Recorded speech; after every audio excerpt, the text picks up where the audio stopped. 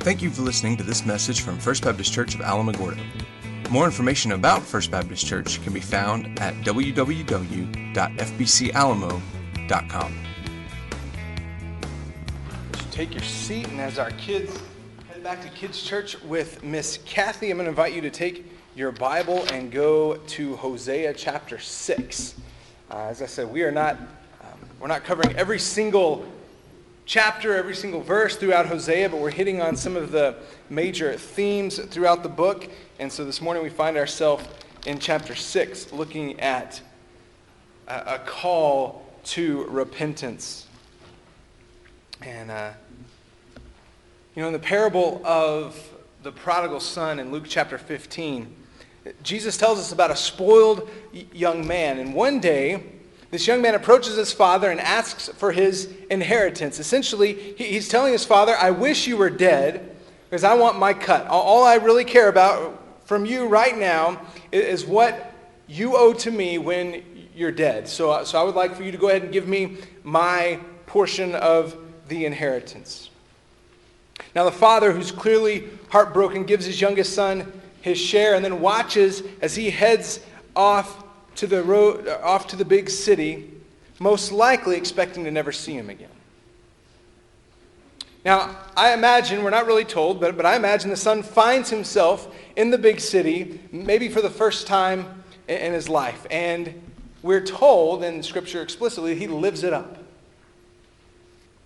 I imagine that means big parties and pretty girls. And it doesn't take long for the son to find himself empty-handed because he spent his inheritance, as the Bible tells us, on foolish living.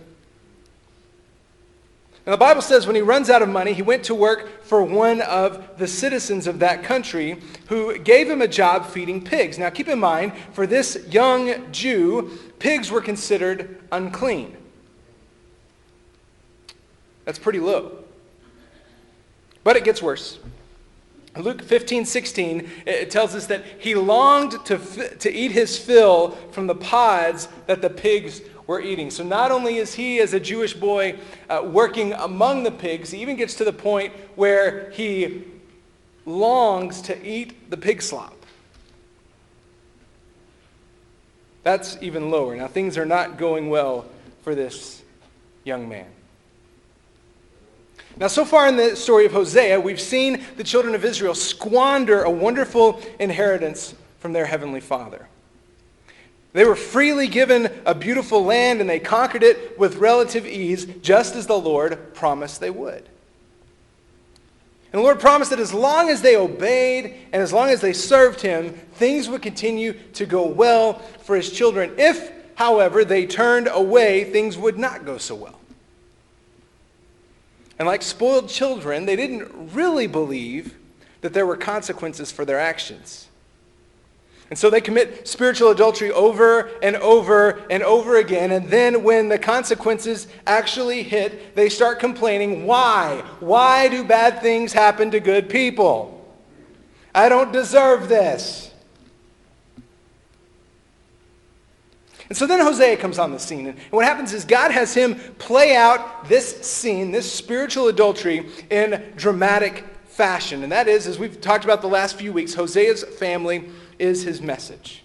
So he's called to marry a woman who will not be faithful to him. On top of that, her name is Gomer. And he has children who serve as illustrations of Israel's unfaithfulness to God. His first son is named God Sows, or Jezreel in the text. And it points to the fact that God will sow destruction among his people if they don't repent. Then he has a daughter, and his daughter is named Lo Ruhamah, or no mercy, or in some translations, no compassion, not loved. Then his youngest son is named Lo Ami, or not my son. Things are not going well for the people of Israel. And Hosea's train wreck of a life illustrates to the people what train wrecks their lives have become. So the people of God are on the verge of being removed as the people of God because of their unfaithfulness. However, that's not the end of the story. It's not the end of the story for the prodigal son. The story doesn't end with him squandering his wealth on foolish living, because Luke 15:17 tells us, when he came to his senses, he said, how many of my father's hired workers have more than enough food, and here I am dying of hunger? I'll get up, go to my father. Now his plan was to go and beg his father that he might simply be hired as a servant. He comes to his senses. He wakes up and looks around and says, man, what am I doing? And in similar fashion, this morning's passage in Hosea chapter 6, the people of Israel are going to come to their senses. And so let's stand together and follow along with me as I read Hosea chapter 6, verses 1 through 3. Stand in honor of the word of the Lord together. Hosea 6 says, come, let us return to the Lord, for he has torn us, and he will heal us. He has wounded us, and he will bind up our wounds. He will revive us after 2 days, and on the third day he will raise us up so we can live in his presence. Let us strive to know the Lord. His appearance is as sure as the dawn. He will come to us like the rain, like the spring showers that water the land. Let's pray. Father, I thank you for your word this morning, for this call that's being issued to the people of Israel. Come, let us return. I pray this morning we would not be content just to simply hear these words as words that were spoken to the children of Israel several thousand years ago, but that we would see them as a call in our own lives to repent, to turn away from sin and to trust in Christ. Maybe for the first time for some of us in the room, maybe all over again as children of God who've gone astray and chased after other things. Will you open your word to us this morning? Thank you so much for the privilege of being here and being able to worship and hear you speak through your word. We ask all these things in the precious name of Jesus. Amen. Thank you. You can have a seat. Now, there are some questions that scholars have about this passage. So as I was studying this last week, I came across a few of them. First of all is the question of whether or not this is a call from Hosea himself to the people. So is this Hosea looking at the people of God and saying, you've turned away, you've seen me live out in my life the way that you've turned away from God. Now I'm calling you to let us return. Let's return to the Lord. Stop chasing after other things. Or is this God's people themselves kind of collectively saying, come, let us return? And the answer to that question is very simple. We don't know. We simply don't know. God's case is laid out in chapters 4 and 5 against them. We'll look at some of that in a minute. We looked at that last week. God's case, kind of where he's in a courtroom laying out the case that his people have turned away from him and that punishment's coming. But we simply don't know if this is Hosea speaking to the people or the people kind of coming to their senses and saying, hey, let's wake up and return to the Lord. Second question is this. Do these verses express genuine repentance on the part of the people, or are they simply going through the motions of repentance without a real heart change? And here's a very important answer to that question as well. We don't know. I read some commentators who came down on both sides saying that these verses are not real repentance. This is just kind of the people going through the motions, and then they continue to sin against the Lord. They're just trying to appease the Lord here by saying and doing all the right things for a time, and then they turn away. But the simple fact is we don't really know either way. I'm going to come down on the side of the argument that these verses are the words of Hosea calling the people to repentance. But the answer to the second question is, how did the people of Israel respond? Did they respond with genuine repentance, or was it just kind of a surface level turning away so we escape punishment? I'm sorry I got caught. Please don't punish me. Those kind of things. But see, the important thing for us is not how did Israel respond. The question for us is, how will we respond to the call to repent? will we return to the Lord? And so this morning I want us to look at three things that happen when we return to the Lord. The first one is this, and we see it in verse 1, and that is that we are restored. When we return to the Lord, as God's people, we are restored. Now, let me say from the very beginning, this passage is written to Israel, the people of God. So for us looking at this through the New Testament then, we see this being written primarily to believers. It doesn't say it has nothing to say to non-believers, and we'll get there as well, but it's primarily written to the people of God. So in New Testament times, that's those of us who have placed our faith and trust in Christ. Know beyond a shadow of a doubt that we are in Christ. We're saved in Christ. And these verses then are for us, not to repent for salvation, but to repent for, so that we might be sanctified, continually molded into the image of Christ. Now in verse 1, it says, "Come, let us return to the Lord." Now if we stop there, that sounds like a wonderful, glorious invitation, right? But look at where else he goes here. "For he has torn us, and he will heal us. He has wounded us, and he will bind up our wounds." Now hang on just a second. Do you understand what he's saying here? He's saying, let us return to the Lord, for he tore us, and he wounded us. Now from a New Testament perspective, we might say, hold up. What are we talking about? The Lord tearing them and the Lord wounding them. Well, go back to chapter 5, verse 14. This is the people rebelling against God, and this is how God responds. He says, "For I am like a lion to Ephraim, and like a young lion to the house of Judah. Yes, I will tear them to pieces and depart. I will carry them off, and no one can rescue them." See, God told the people that unless they repented and returned, he would not be their friend. In fact, he would be fighting against them and tear them apart like a lion. Now, hang on. That doesn't sound too positive, right? Like, I'm supposed to come to church and feel good. Like, what do you mean God's going to tear me apart like a lion?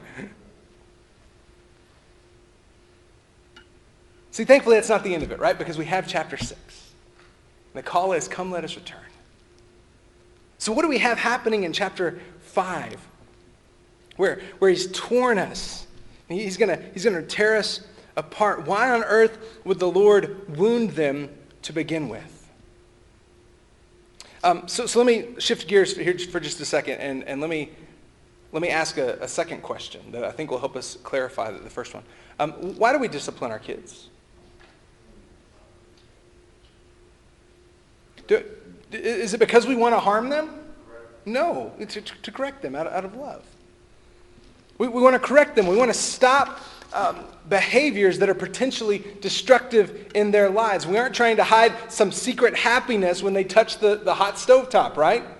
Like there's not a secret treat up there that we don't want you to get. No, we don't want you to burn yourself. And so yeah, sometimes when the kids are reaching for the hot stovetop, we'll smack their hand. And it hurts. We wound them in order to keep them from being hurt further. And so the same is true with the Lord. It's true that there's no other God and no other name under heaven by which man can be saved, as Acts 4:12 tells us, then he knows that chasing after false gods will eventually lead his people to destruction. So he wants to get the attention of his people, get this, whom he loves far too much to let them harm themselves. So they might turn back to him, the only place where there's light and life. So 1 John 1:9, we looked at this extensively as we walked through 1 John over the course of 6 months or so. It says this: "If we confess our sins, he is faithful and righteous to forgive us our sins and to cleanse us from all unrighteousness." It's a promise we have from the Lord, right? If we confess and repent, he will forgive us. And also, keep in mind, John's writing this to believers. So while these verses are certainly true for those who are placing their faith in Christ and moving from death to life, that's not primarily whom they're addressing. John's writing to believers who've turned away from Christ. That's why we say that for someone to come to faith in Christ, you must turn from sin and trust in Christ. However, if you're a believer who, just like the prodigal son or the children of Israel, have fallen away from Christ, your response is also to turn from sin and trust in Christ. Even if you're a believer who's never heard or who's never had that prodigal experience, do you know what real faith looks like? Do you know what the life of faith looks like for a believer? It's not perfection. It's a pattern of turning from sin and trusting in Christ. And here's the thing about sin, even in the life of a believer. And if you've been a believer for more than about 5 minutes, I think you're going to agree with this and understand it. Sin will creep up more often and in more places than you ever could have imagined. And so what do? We keep turning from sin. We keep trusting in Christ. Now really quickly, let's talk about the difference between God's judgment on sin and consequences for actions. Okay? Because when we say that we are restored, which is absolutely true, sometimes I think we get into our mind, well, I've repented of that sin, and God has forgiven it, therefore I shouldn't have to live with the consequences of it anymore. So Romans 8:1, right? Therefore there is now no condemnation for those in Christ Jesus. That is right and good, and you should memorize that verse. Because Satan will come against you trying to condemn you. That's a really good one to have in your back pocket and be able to say, no. In Christ, there is no condemnation. However, listen here, okay? Just because the final judgment for sin was taken care of in Christ Jesus does not mean that we're immune from the consequences of our actions. Case in point, if you're caught doing 95 in a 55 mile per hour zone, okay? I haven't been reading your mail, don't point fingers, okay? I'm just saying, hypothetically, if you're caught doing 95 in a 55, the fact that you're a child of God, freely loved and forgiven by Him, does not mean that you don't get a ticket. And here's the thing. If you do that and you get a ticket and it's $500, God is not punishing you by giving you a ticket. You are not being persecuted. Our actions still have consequences. We're restored in our relationship with Christ, yes, but we still experience consequences for our actions. See, if you cheat on your spouse, even as a believer, the consequences might lead to the destruction of your family. Does that mean you're out of the kingdom of God? No. Does it mean you might be out of your own house? Yes. Good. I'm not seeing anybody going, but why? Why do we still experience consequences? Here's what I think. This is what I really see in Scripture. God is too holy, and He loves you too much to let you get away with sin. See, sin's a big deal to God. As we're going to celebrate next week, it cost Him the life of His only Son. So how dare we treat sin as no big deal when it cost Christ Jesus His life on this earth? If you're familiar with the movie, Oh Brother, Where Art Thou? Good. I love it when I make cultural references and you get like this sense of good. Fantastic movie. It's based on the Odyssey, but from like a hillbilly perspective. Okay? If you've never seen it, you have to watch it to understand. It centers around this guy named Ulysses S. McGill, who is played by George Clooney. And he escapes, in the beginning of the movie, he escapes from prison, and he's chained to two other prisoners, Pete and Delmer. Now, shortly after they escape from prison, Pete and Delmer are saved and baptized by a preacher in a muddy river. They just come up on this group of people being baptized, and Pete and Delmer rush off to get baptized and saved. And afterward, they're talking about their past lives and some of the crimes that they committed, like robbing banks. So Pete fesses up to some bank that he knocked over, and he says, I confess that, and the preacher said that's forgiven. And Ulysses looks at him and says, now Pete, I thought you said you didn't do that. And Pete goes, well, I was lying. And the preacher says that's forgiven too.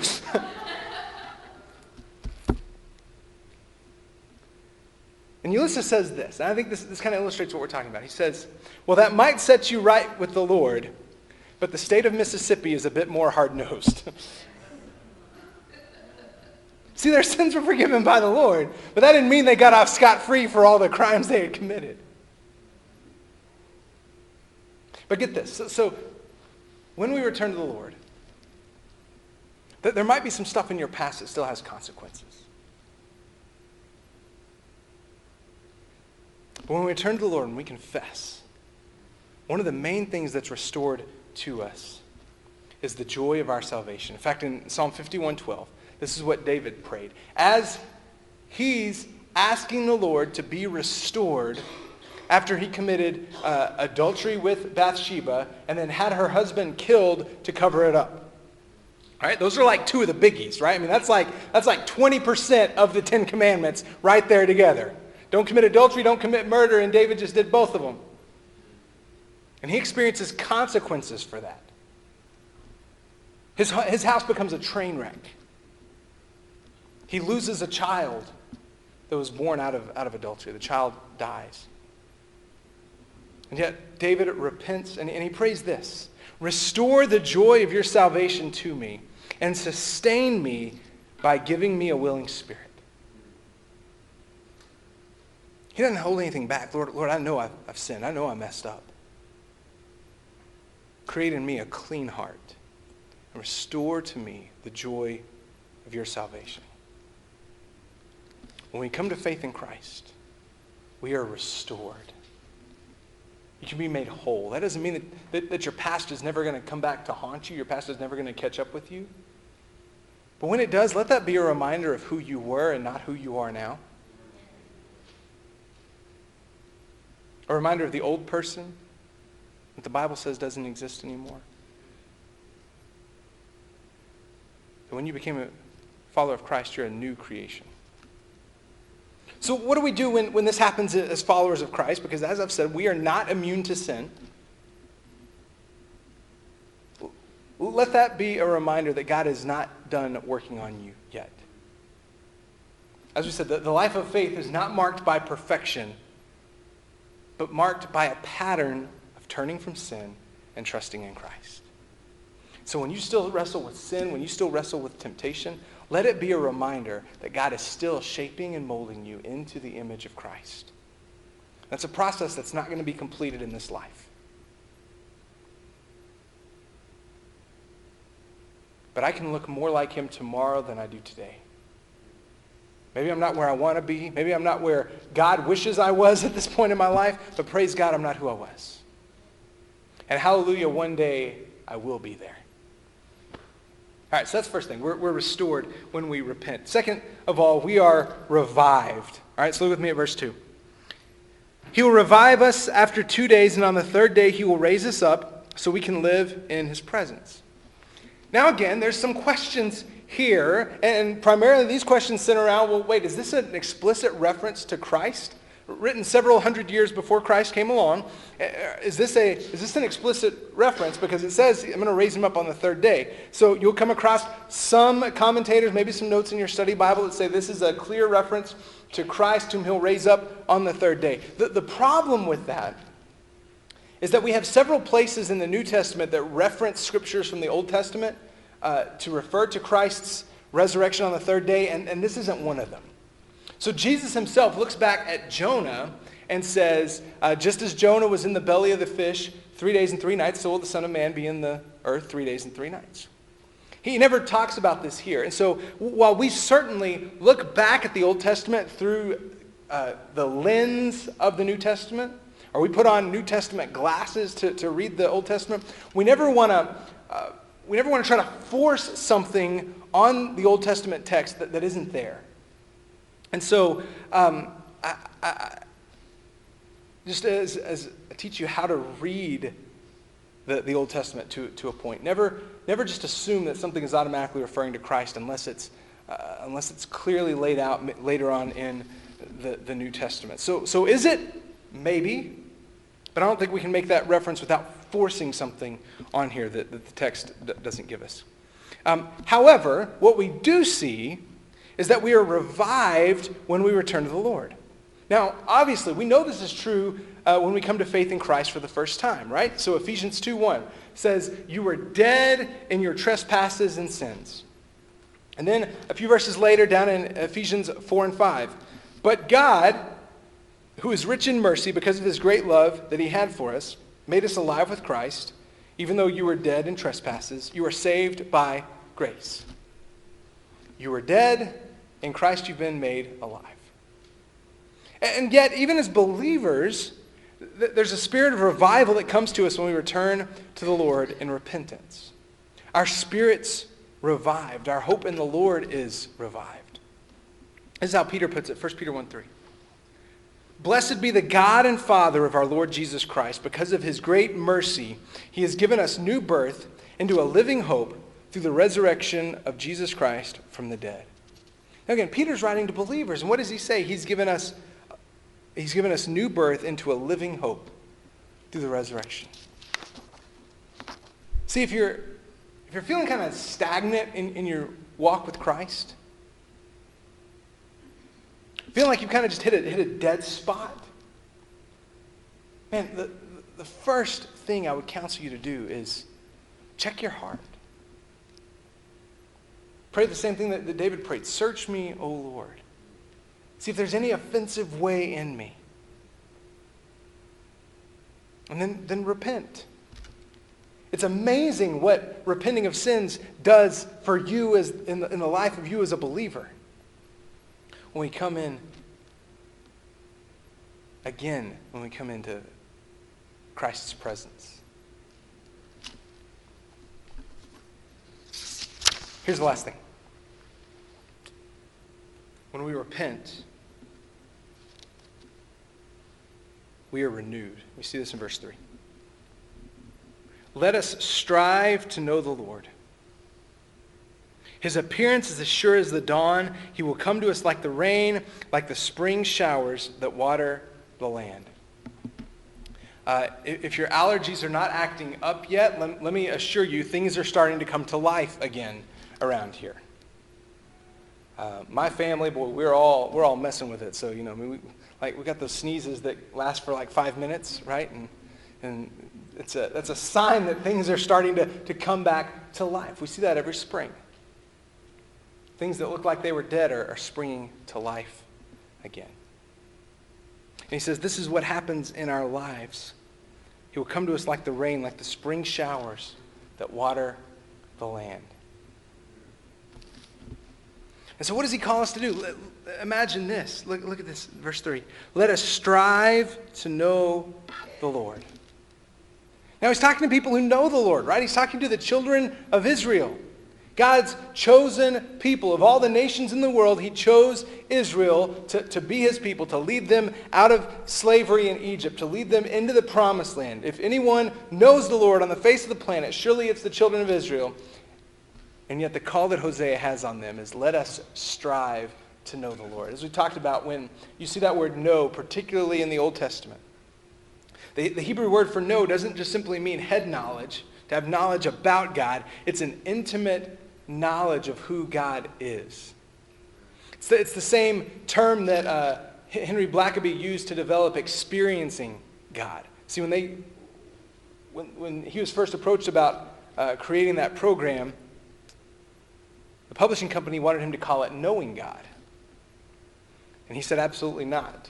Because what will happen is people will think it's a head knowledge thing. I want people to experience who God is. And thereby fulfill the true meaning of the term know in the Old Testament. So Hosea is calling the people not just to turn from sin, but to turn to the Lord. Let us strive to know him. Man, what a calling, even for us. So let me just ask, are you striving to know the Lord? Is that a desire of your heart?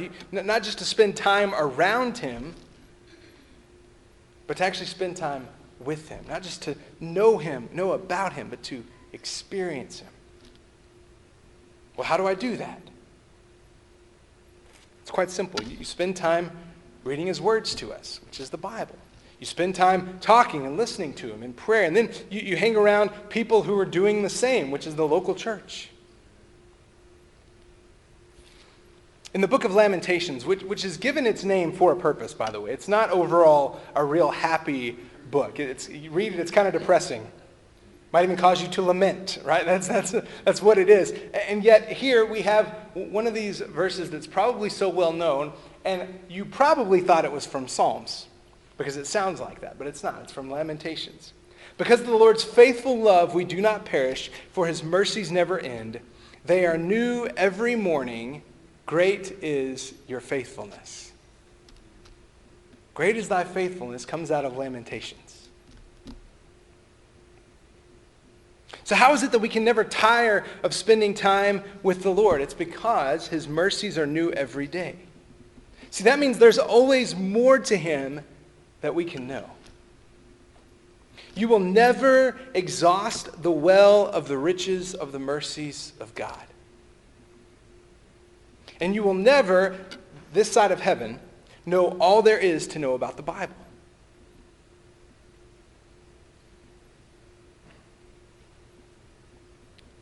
You will never come to know all there is of God. There's always more to him.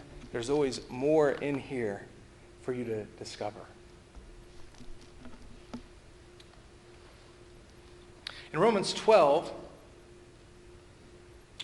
well, let me back up. In Romans 1 through 11, Paul lays out the great mercy of God for us. For 11 chapters, he goes on and on, laying out the gospel, laying out who God is, laying out who we are, laying out the greatness of our sin and the greatness of the mercy of God. And then in chapter 12, he gets here, and he says, therefore, brothers and sisters, in view of the mercies of God, in view of all that stuff I just talked to you about for 11 chapters, I urge you to present your bodies as a living sacrifice, holy and pleasing to God. This is your true worship. Do not be conformed to this age, but be transformed by the renewing of your mind, so that you may discern what is the good, pleasing, and perfect will of God. When we repent, when we return to the Lord,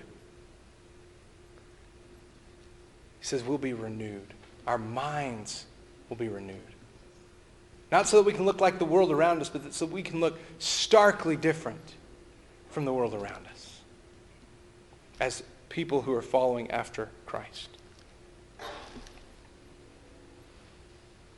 See, the more you know of who God is, the more you'll want to know him. And the more you experience his grace and mercy, the more you'll want to experience his grace and mercy. And the more you'll want others to experience it as well. So in Luke 15, the prodigal son comes to his senses. And he thinks to himself, what on earth am I doing? Why am I spending time taking care of pigs and just wishing I could eat what they're eating when I can go back and beg my father? Just make me like one of your servants. So he gets up, heads back home, practicing this speech all the way home. Father, I've sinned against heaven and against you. Just make me like one of your servants. Father, I've sinned against heaven and against you. Just make me like one of your servants. The Bible says that the father saw the son from far off and ran to him. If you know anything about the Eastern culture in that day, grown men didn't run. It was considered undignified to run. In that moment, the father could care less about any of the social customs. He sees his son and he runs. He gets to him. The son goes into his spiel. Father, I've sinned against heaven. And the father says, no, stop.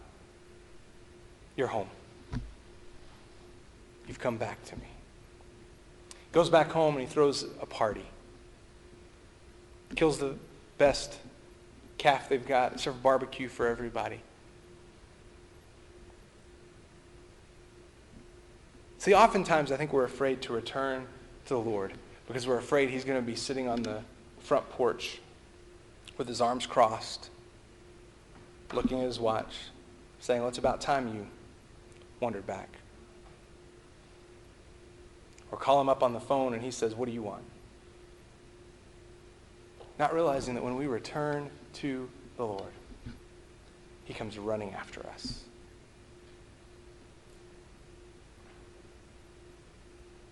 Now we know that the children of Israel's repentance didn't last. In fact, in chapter 6, verses 4 through 6, we're told this. It says, what am I going to do with you, Ephraim? What am I going to do with you, Judah? Your love is like the morning mist and like the early dew that vanishes. This is why I've used the prophets to cut them down. I've killed them with the words from my mouth. My judgment strikes like lightning. For I desire faithful love and not sacrifice, the knowledge of God rather than burnt offering. See, the children of Israel were kind of fickle in their own relationship with God. But by the way, maybe not like us, not unlike us.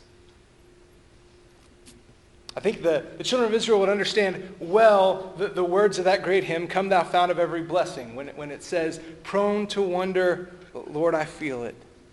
Prone to leave the God I love. Maybe you understand those words as well.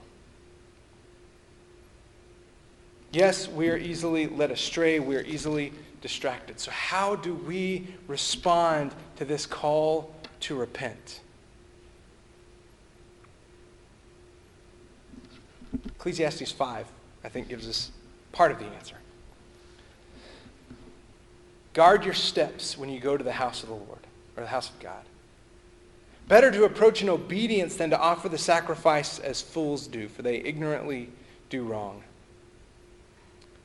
Do not be hasty to speak, and do not be impulsive to make a speech before God.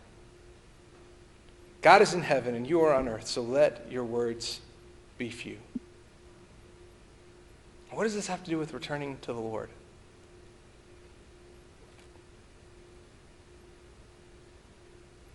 It tells us to come and linger in his presence. So this morning, take a few moments. Ask him to search your heart.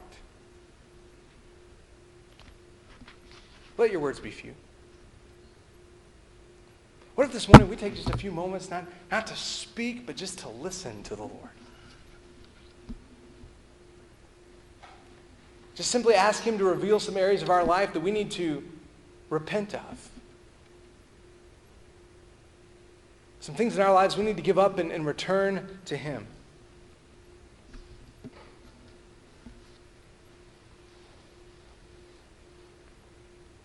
So here's what I want us to do. I don't even want us to sing this morning. I'm going to ask Siona to play, and she's going to play, and we're just going to take some time and reflect. So maybe this morning the Lord's calling you to move from being an attender to being a member here at FBC.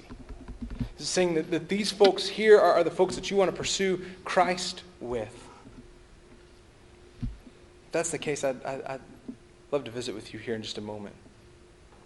Maybe this morning you are a believer, but you've never taken that initial step of obedience, which the Bible tells us is baptism. And you say, I need to make that right. I need to get that first step of obedience right. So my call to you would be return to the Lord. Come to him. Obey him. Do what he said to do. Maybe you're here and you'd say, I know I've not responded to God's initial call to turn from sin and to trust in Christ. I've not asked Christ to be my Savior, to forgive my sins. So if that's you today and you want to say yes to that offer, that free gift of salvation, pray and ask God to forgive your sins through Christ's sacrifice on the cross on your behalf. Let him move you from death to life. I'd love to pray with you about that, show you how you can do that. Maybe this morning you just need to allow the Lord to search your heart. Ask him to reveal sin in your life, and then repent of it when he does. Respond to him this morning. Don't walk out these doors without having done business with God. Let's pray. Father, I thank you for this morning. I thank you for the opportunity that we have to come into your presence, for the invitation that you give to us to turn from sin and trust in Christ for the first time and be moved from death to life and in salvation. But I also thank you for the invitation that you give to us this morning for those of us who are believers to simply turn around. So I pray you would shine the light of your righteousness on our hearts this morning. You would reveal the blackness of sin that's still there. And when you do, we'd confess and repent. You would restore to us the joy of our salvation, just like David prayed. Move in and through us these next few moments. We ask all these things in the precious name of Jesus. Amen. Thank you for listening to this message from First Baptist Church of Alamogordo. We are located at 1100 Michigan Avenue in Alamogordo, New Mexico. We meet on Sundays for small groups at 9 a.m. and worship at 10:30. If you have more questions, please email office@fbcalamo.com or call 575-437-5510. Thank you for listening, and may God bless you this week.